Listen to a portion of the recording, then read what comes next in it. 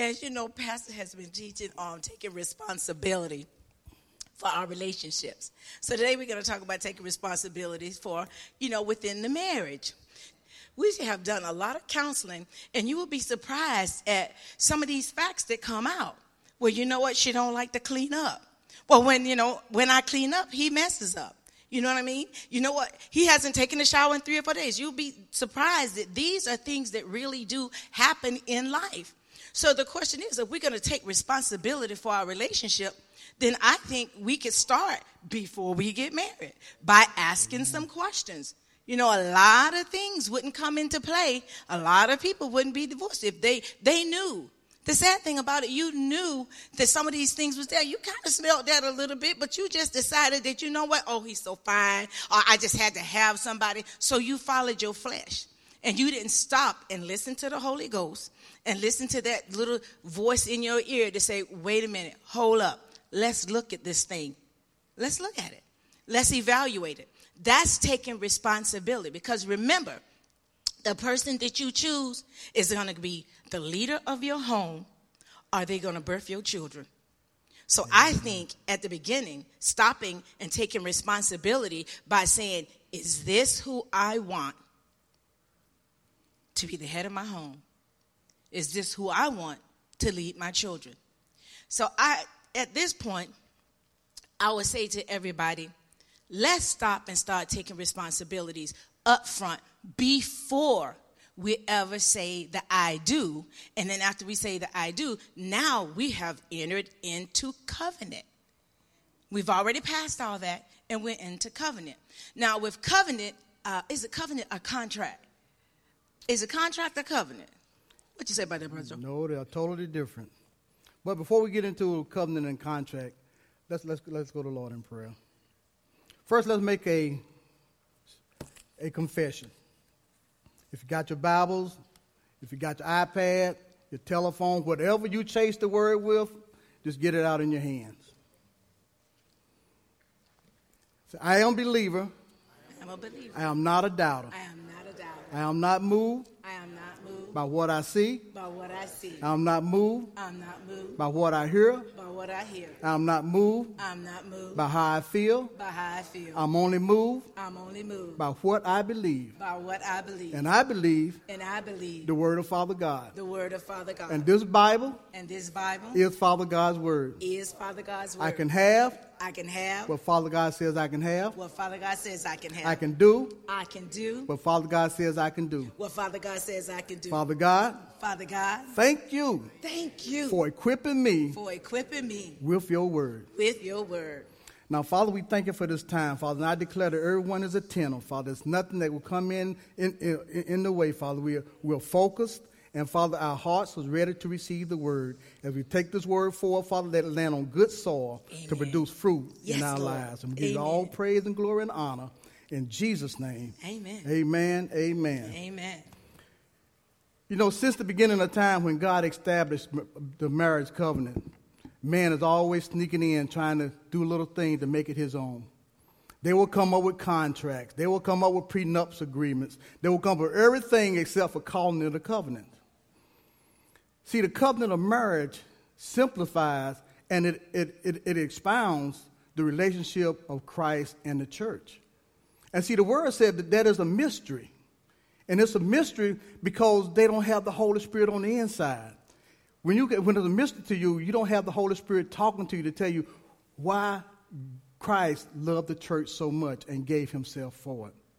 So at the beginning of time, when God established in the government, in the garden, back in Genesis 2, when Adam was naming all the animals and giving them names and setting them apart, then when we got to Adam, it was nothing for him.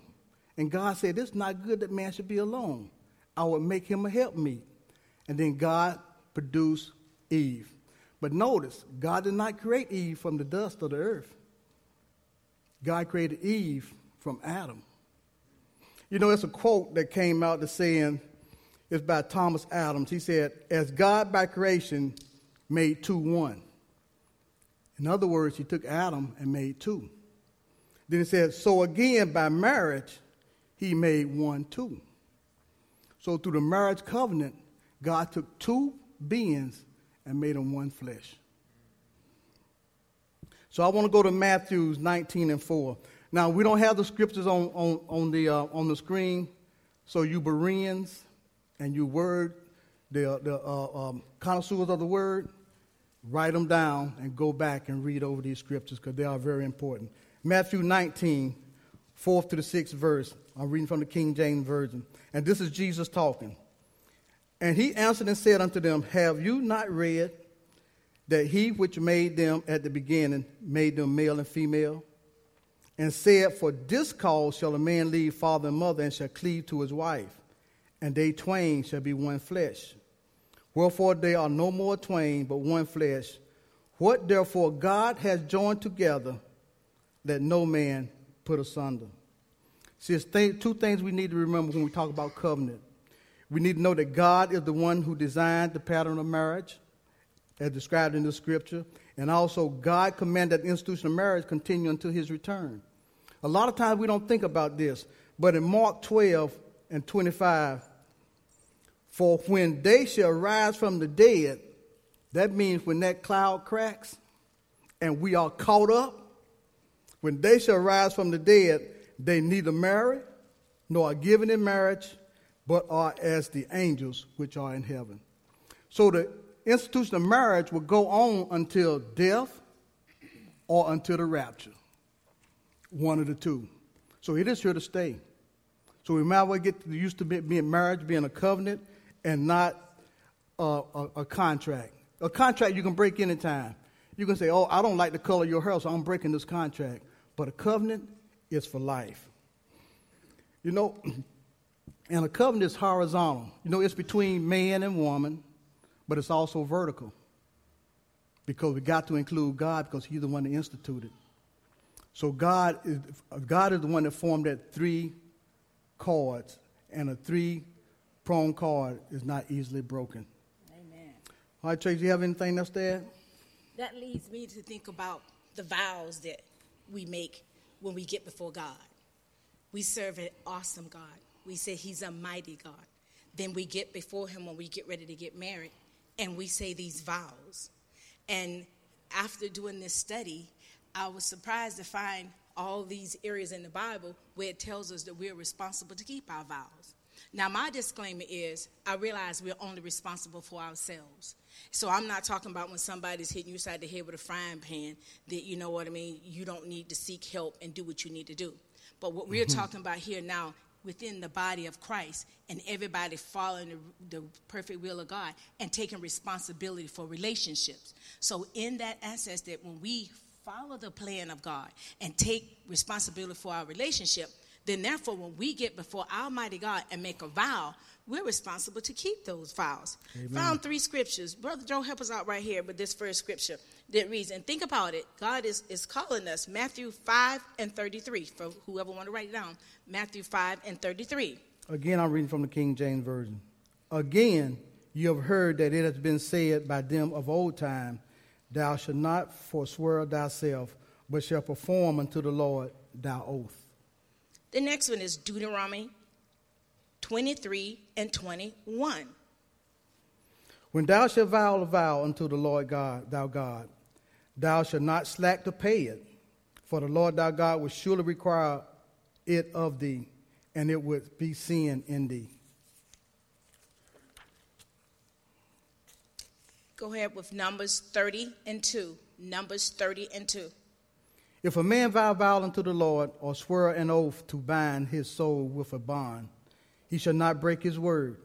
He shall do according to all that proceedeth out of his mouth. So, when we look at this, and we got before Almighty God, and we made these vows, we should take the responsibility of trying our best to keep those vows. Not so quick to say, you know what, we can just get a divorce, tear up a contract. There is no contract. We got before God and we said a vow. We should have something in us, some type of power, some type of somethings to say that I want to keep my vow unto the Lord. Because we love and do things as unto the Lord. I would say now we are married. We have made a covenant. and we have our vows. So you have seen in the scriptures where we are responsible for those vows.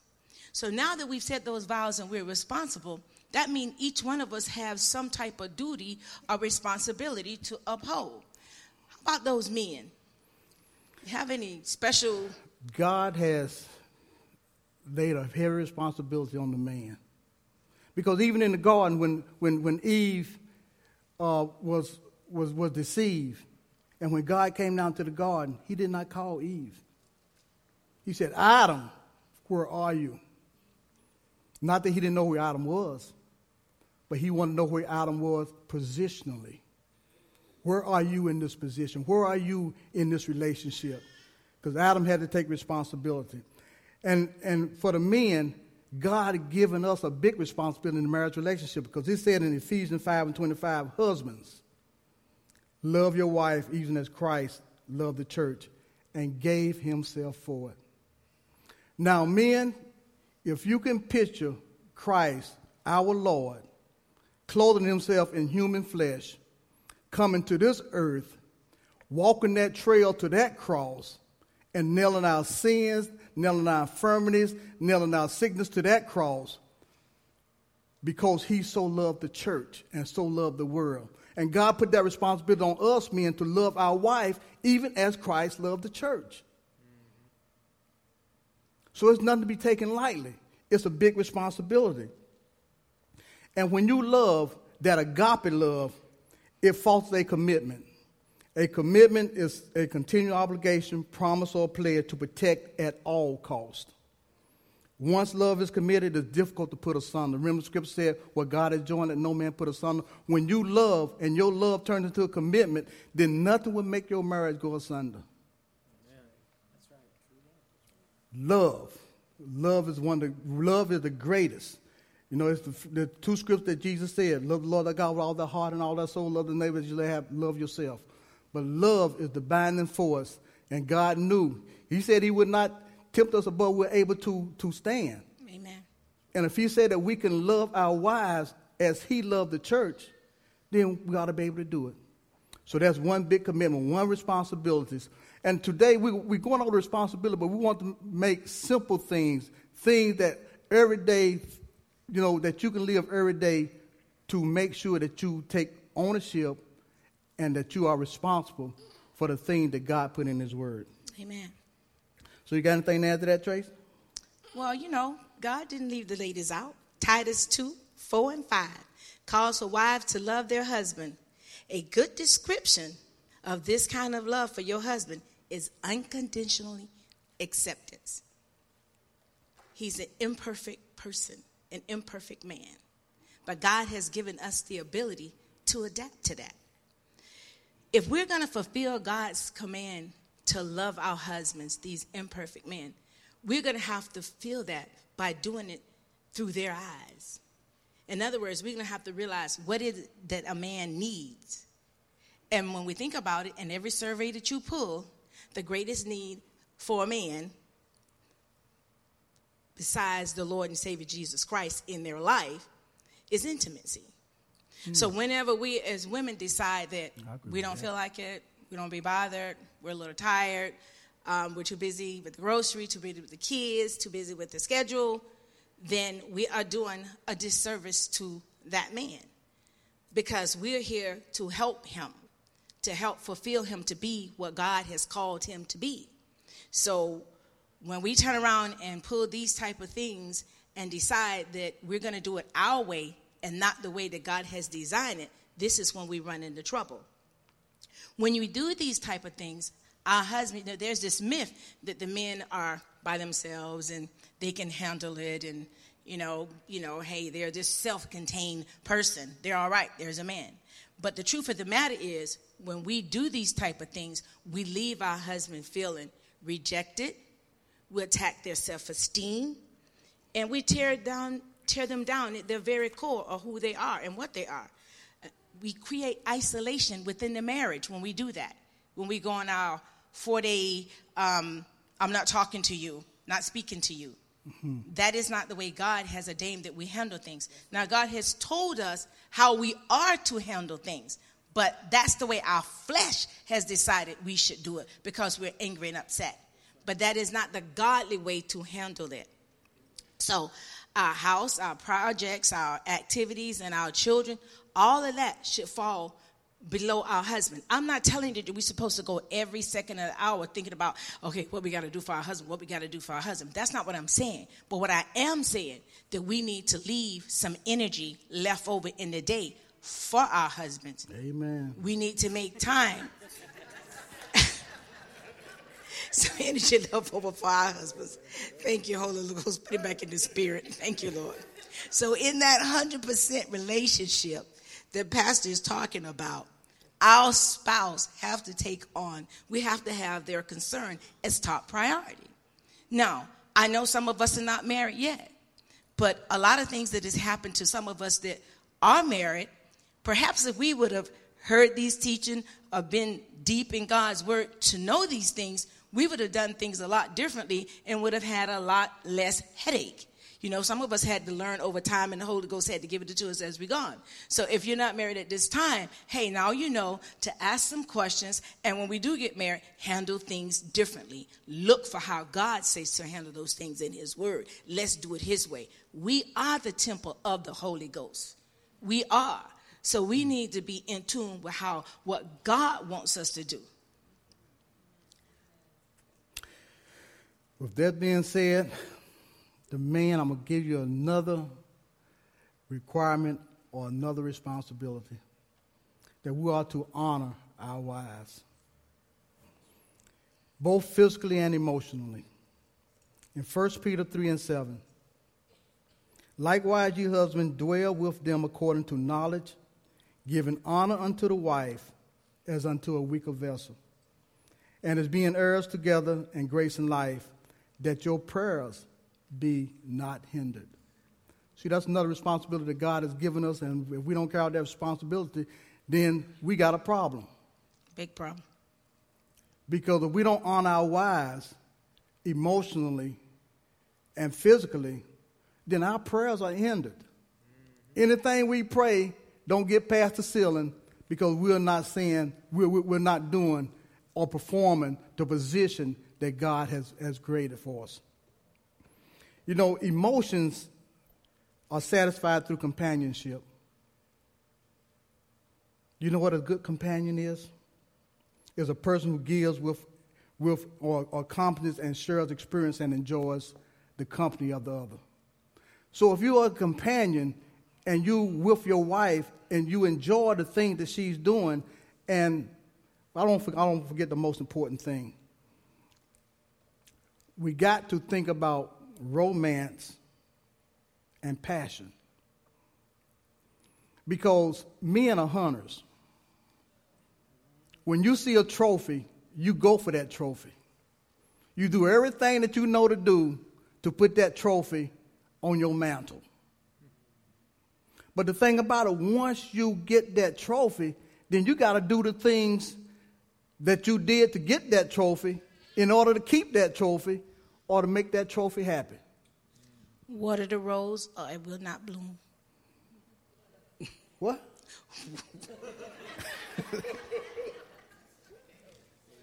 All the women got that. Oh, because I missed it. The only thing I know, we have our eyes on the prize.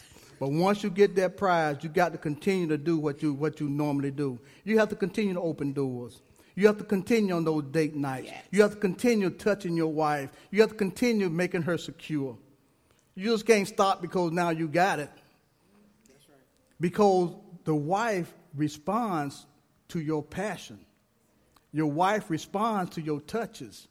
Your wife responds to your kind words.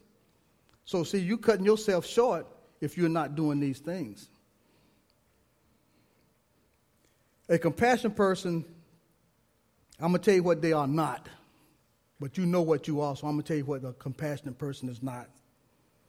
He's not unreliable. Your wife has to trust you to know when your word is your bond. When you say something, she can almost take it to the bank that it's going to be done. You're not untrusting and condemning. She trusts you in everything that she gives over to you. She trusts you with her life. She has to, because we're supposed to love her like Christ loved the church. We can't be angry or demanding. We have to be love and kind. We can't be insensitive, uncaring, or irresponsible. And we cannot be fearful. Could you imagine a wife having a fearful husband? Because the word says perfect love casts out all fear. So if you have perfect love for your wife, there should be no fear in that household whatsoever. So men, don't be fearful in making decisions. Don't be fearful in doing things that you're supposed to do, knowing that God got your back because he put you in that position. You were born a man. Amen. And being born a man, God has put you in the position of being a prophet, priest, and a king. In Malachi 2:14, yet you say, wherefore? Because the Lord has been witness between thee and the wife of thy youth, against whom thou hast dealt treacherously.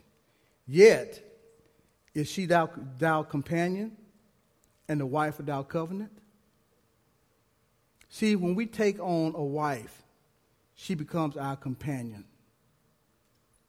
And God has already established that she is the wife of our covenant. So we can't break the covenant because it's not a contract, it is a covenant. So, Trace, how about the women? Well, the Lord says in Ephesians 5:33, or shall I say Paul says, in his teaching to us, everything is in the Word of God, what it is we need to do and how we need to operate to get the expected end that we're looking for. And it says, when you respect your husband, you reverence him, you notice him, regard him, honor him, prefer him, and esteem him. I don't think there should be any doubt in our mind after all those adjectives as what it is to respect our husbands.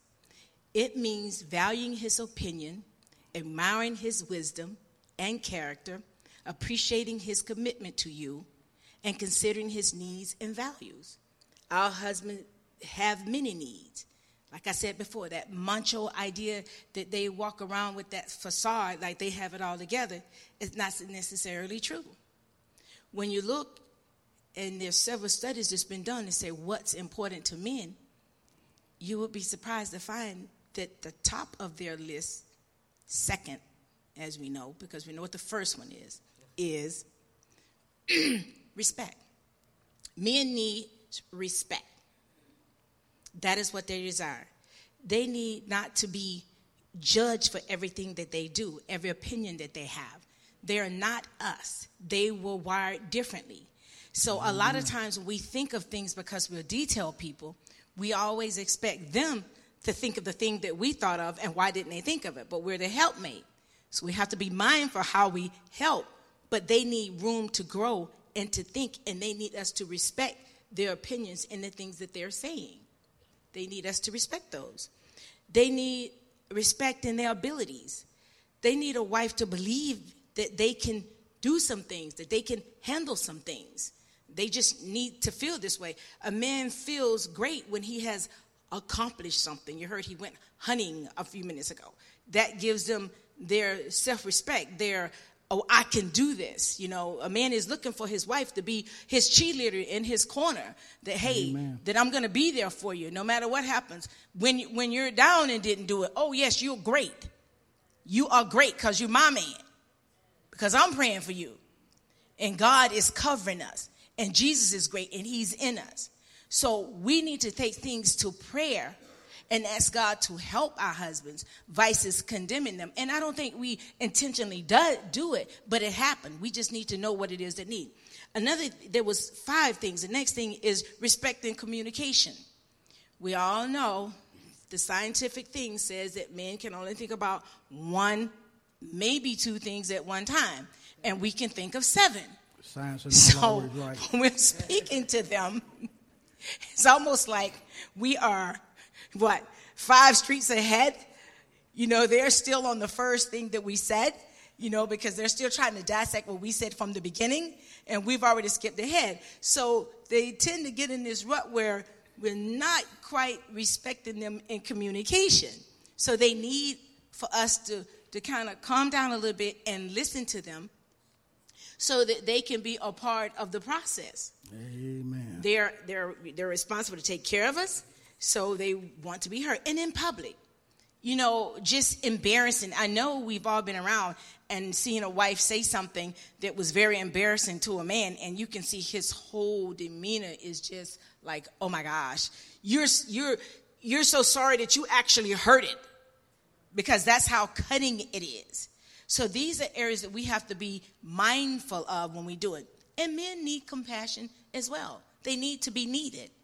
It's okay because you can have the big job and you can take care of everything, but there's something that man has to feel like he is needed and a part. So we can get in our women's liberation thing and feel like, well, I don't need it, I can do it myself and I can take care of this. A man needs to feel needed. And I think that's very important. Do you feel you need to be needed? I sure do. Okay. In all instances. But one thing a man is responsible for, it's sort of hard for him to do, is communication. We got to listen, and listen. We was in a small group the other night. And Pastor TJ had a question down there about the 10 top things that you want to do when you're listening. And for a while there, I thought they was bashing men. But then I got to looking at the list. I said, am I this bad about listening? Because I probably made about two out of the 10 that I really felt in my heart that I was really doing. So men, that is something we really got to work on. We really got to start listening. Because I found this man thesaurus. Because sometimes we say things that it don't mean what we say. Like, when a man says, "Can I help with dinner?" he really means, why isn't it already on the table? When a man says, "Well, it'll take too long to explain," he really means, I have no idea how this thing works. When he says, "Honey, take a break, you're just working too hard," what he really means is, I can hear the TV over the vacuum cleaner. When a man says, "I heard you," what he really means, I haven't the foggiest clue on what you just said. And I'm hoping desperately that I can fake it enough so that you won't spend the next 3 days yelling at me. When a man says, "I'm lost," I know exactly where we are. He means no one will ever see us again, because we are really lost. But we have to communicate with our spouse. We have to listen to them. We have to listen to them and repeat back to them, because those 10 things that Pastor TJ had on that list, they are really good. When you repeat the things that your spouse is saying to you, knowing that you acknowledge the things that she's saying, and not forgetting the things, because in the middle you hear those 4 dreaded words when your wife is talking to you. What did I just say? Those are 4 dreaded words, because I have no idea, babe. You try to go back to the last thing you remember and put it out there. But another quote from Paul Torrier. He said, "It is impossible to overemphasize the immense need humans have to really listen to be taken seriously, to be understood. No one can develop freely in this world and find full life without feeling understood by at least one person." And men, we might be that one person that your wife needs. We might be that one person that understands her. We might be that one person that she can talk to and always know that she has an ear to come to. So men, communication is important. We have to listen, and we also have to articulate what we really mean. Because the hardest thing for a woman to go through is to see her man fail. But if you don't ever articulate how you really feel, she has nothing to work with. So men, communication is very important. So what do you think about that, Tracy? think that was pretty good. Oh, okay. Yeah, the next thing we have here is God as another responsibility that God has given to women that we need to be mindful of is God said in his word that we have the responsibility of helping our husbands. Genesis says that, hey, he created us as a helpmate for our husbands. Therefore, we have the ability to adapt to these husbands. If that man is making $50 a week, then I guess we need to skip the beauty shop and go back to the dollar store and get some fingernail polish and do it ourselves, and we need to bake some bread. We have the ability to make things in the house work. We can do it. We don't turn around and overstep him and go, well, I got this job. It's okay to help him and fill in, but don't make him feel bad or make him buy the Louis Vuitton when you know that we're not there right now. We need to pray and to believe God and to be a good helpmate. God has given us a tremendous power by saying that he wants us to be a helpmate and putting that in us. So we have a tremendous power to be able to pray for our husbands. That helpmate situation is, when you look at it, the only other place you see in the Bible is when the Lord said he was going to leave a comforter. And if you relate what the comforter does, how the comforter is going to be with you always, your husband needs to feel that you're going to be with him always, when he's up and when he's down. Your husband needs to feel that, hey, this female is going to be in my corner. She's going to be my cheerleader. Everything is going to be all right. Everything is okay. Even though when you have a loving man talking to you, helping you, feeding your emotions, it is very easy then to submit to that man. See, we're supposed to submit to one another, but people get those last two things messed up. One, as a helpmate. As a helpmate, the greatest thing we can do for our husband is be in prayer like the Comforter is for us. The Comforter intercedes for us. The Holy Spirit comes and stays with us. And if you look at those words and you translate them, when you study them, it's the same type of help that we are to give. Because remember, we women are the bride of Christ, and he's coming back for his bride. And when you are the bride and the church is supposed to be submitted to Christ. So when we hear that word submitted, they get those last two things mixed up because they feel like, okay, well, you got to do what I say and you got to come and go. And so that's not how it works.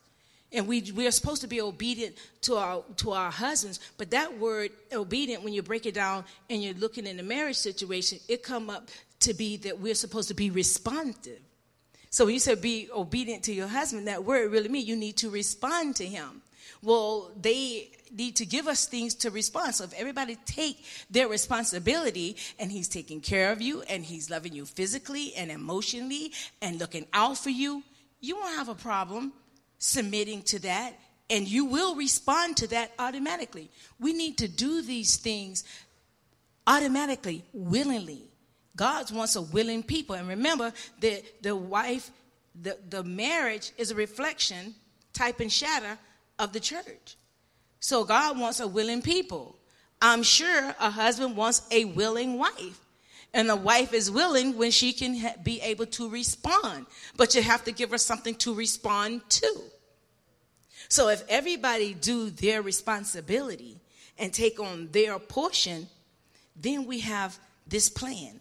This plan is almost like, think about material. Like you have a pattern and it's all cut up and you got all these pieces of material. You got to cut it all up. And now all of a sudden you need to make this dress. You got a front, you have a back, you have the pockets, you have the sides, you have the zippers and everything. As we weave and sew that pattern together, it makes a perfect garment.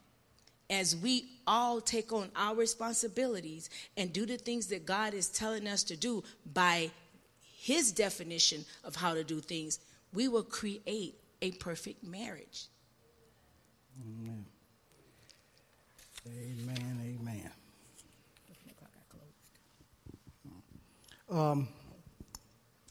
Men, God says in 1 Timothy, this is not responsibility, and I want to cover this one. But if any provide not for his own, and especially for those of his own house, he hath denied the faith and is worse than an infidel. So men, we are required to provide for our spouses.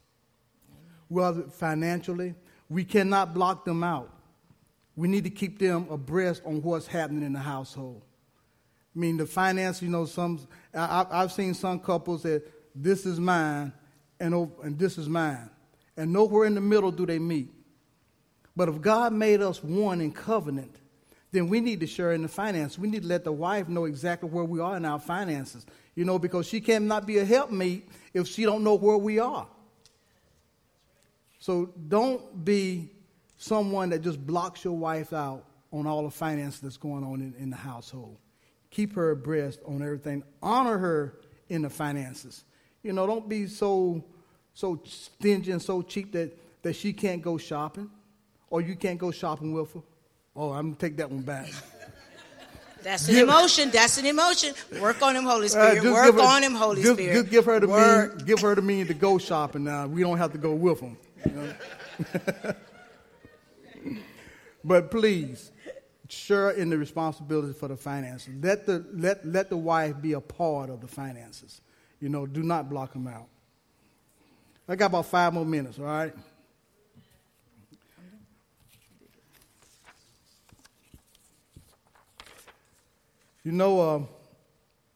Men, we have to spiritually support our spouse.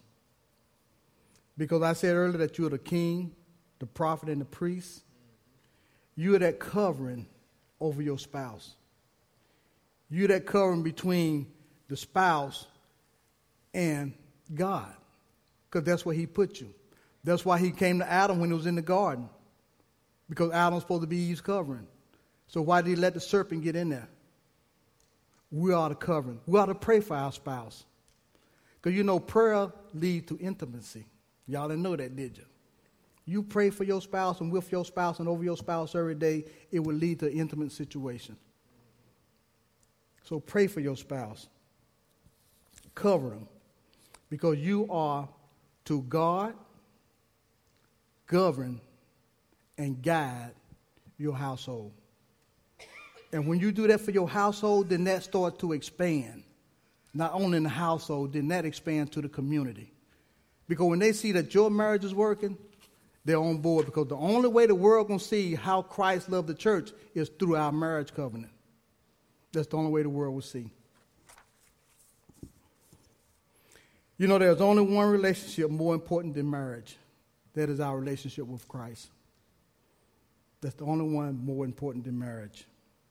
Remember, our marriage is a type and shadow of how Christ loved his church.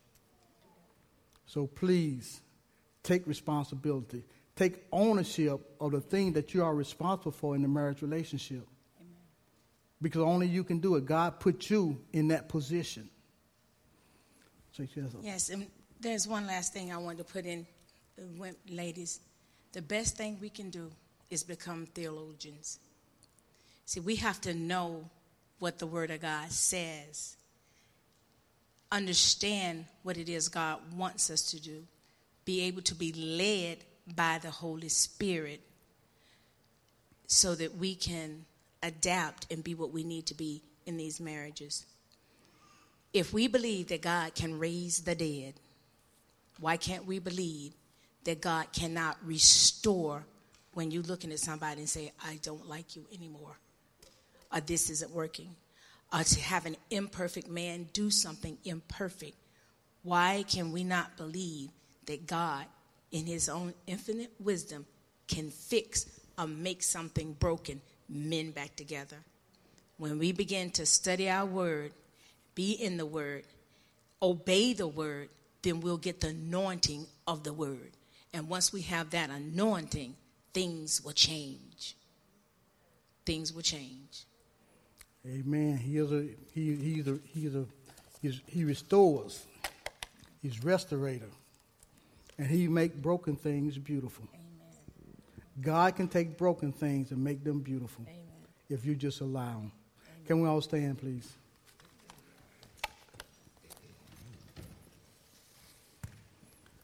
I know we'll cover relationships. We'll cover relationship with God.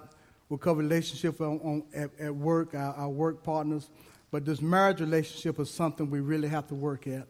The marriage relationship, like I said, is the evidence to the world how much Christ loves his church. So let's take our responsibility. Let's take ownership of our responsibility in our marriage relationship. All right, let us pray. Father, we thank you. Father, we thank you for all that you have done in our relationships, Father. And Father, right now we protect our marriages. Father, we know that they're under attack, but Satan, you have no place, you have no authority.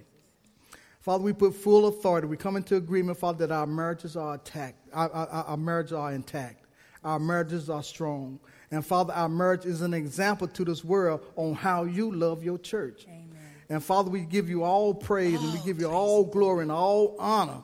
That we can go forward, Father, and show the things that you have instilled in our life, that we are led by the Holy Spirit, that we will continue to pray for our spouse, that we'll continue to lift them up. Father, because said in your word, a threefold cord is not easily broken. Amen. And Father, you are that third cord in all our relationships. Yes, and Father, Lord, we thank you, we bless you, and we praise you that your word is true. And Father, we take this word, we put it in our hearts, and Father, we go out and we take back our marriage one household at a time. And Father, we give you all praise and glory and honor. In Jesus' name, amen, amen, and amen.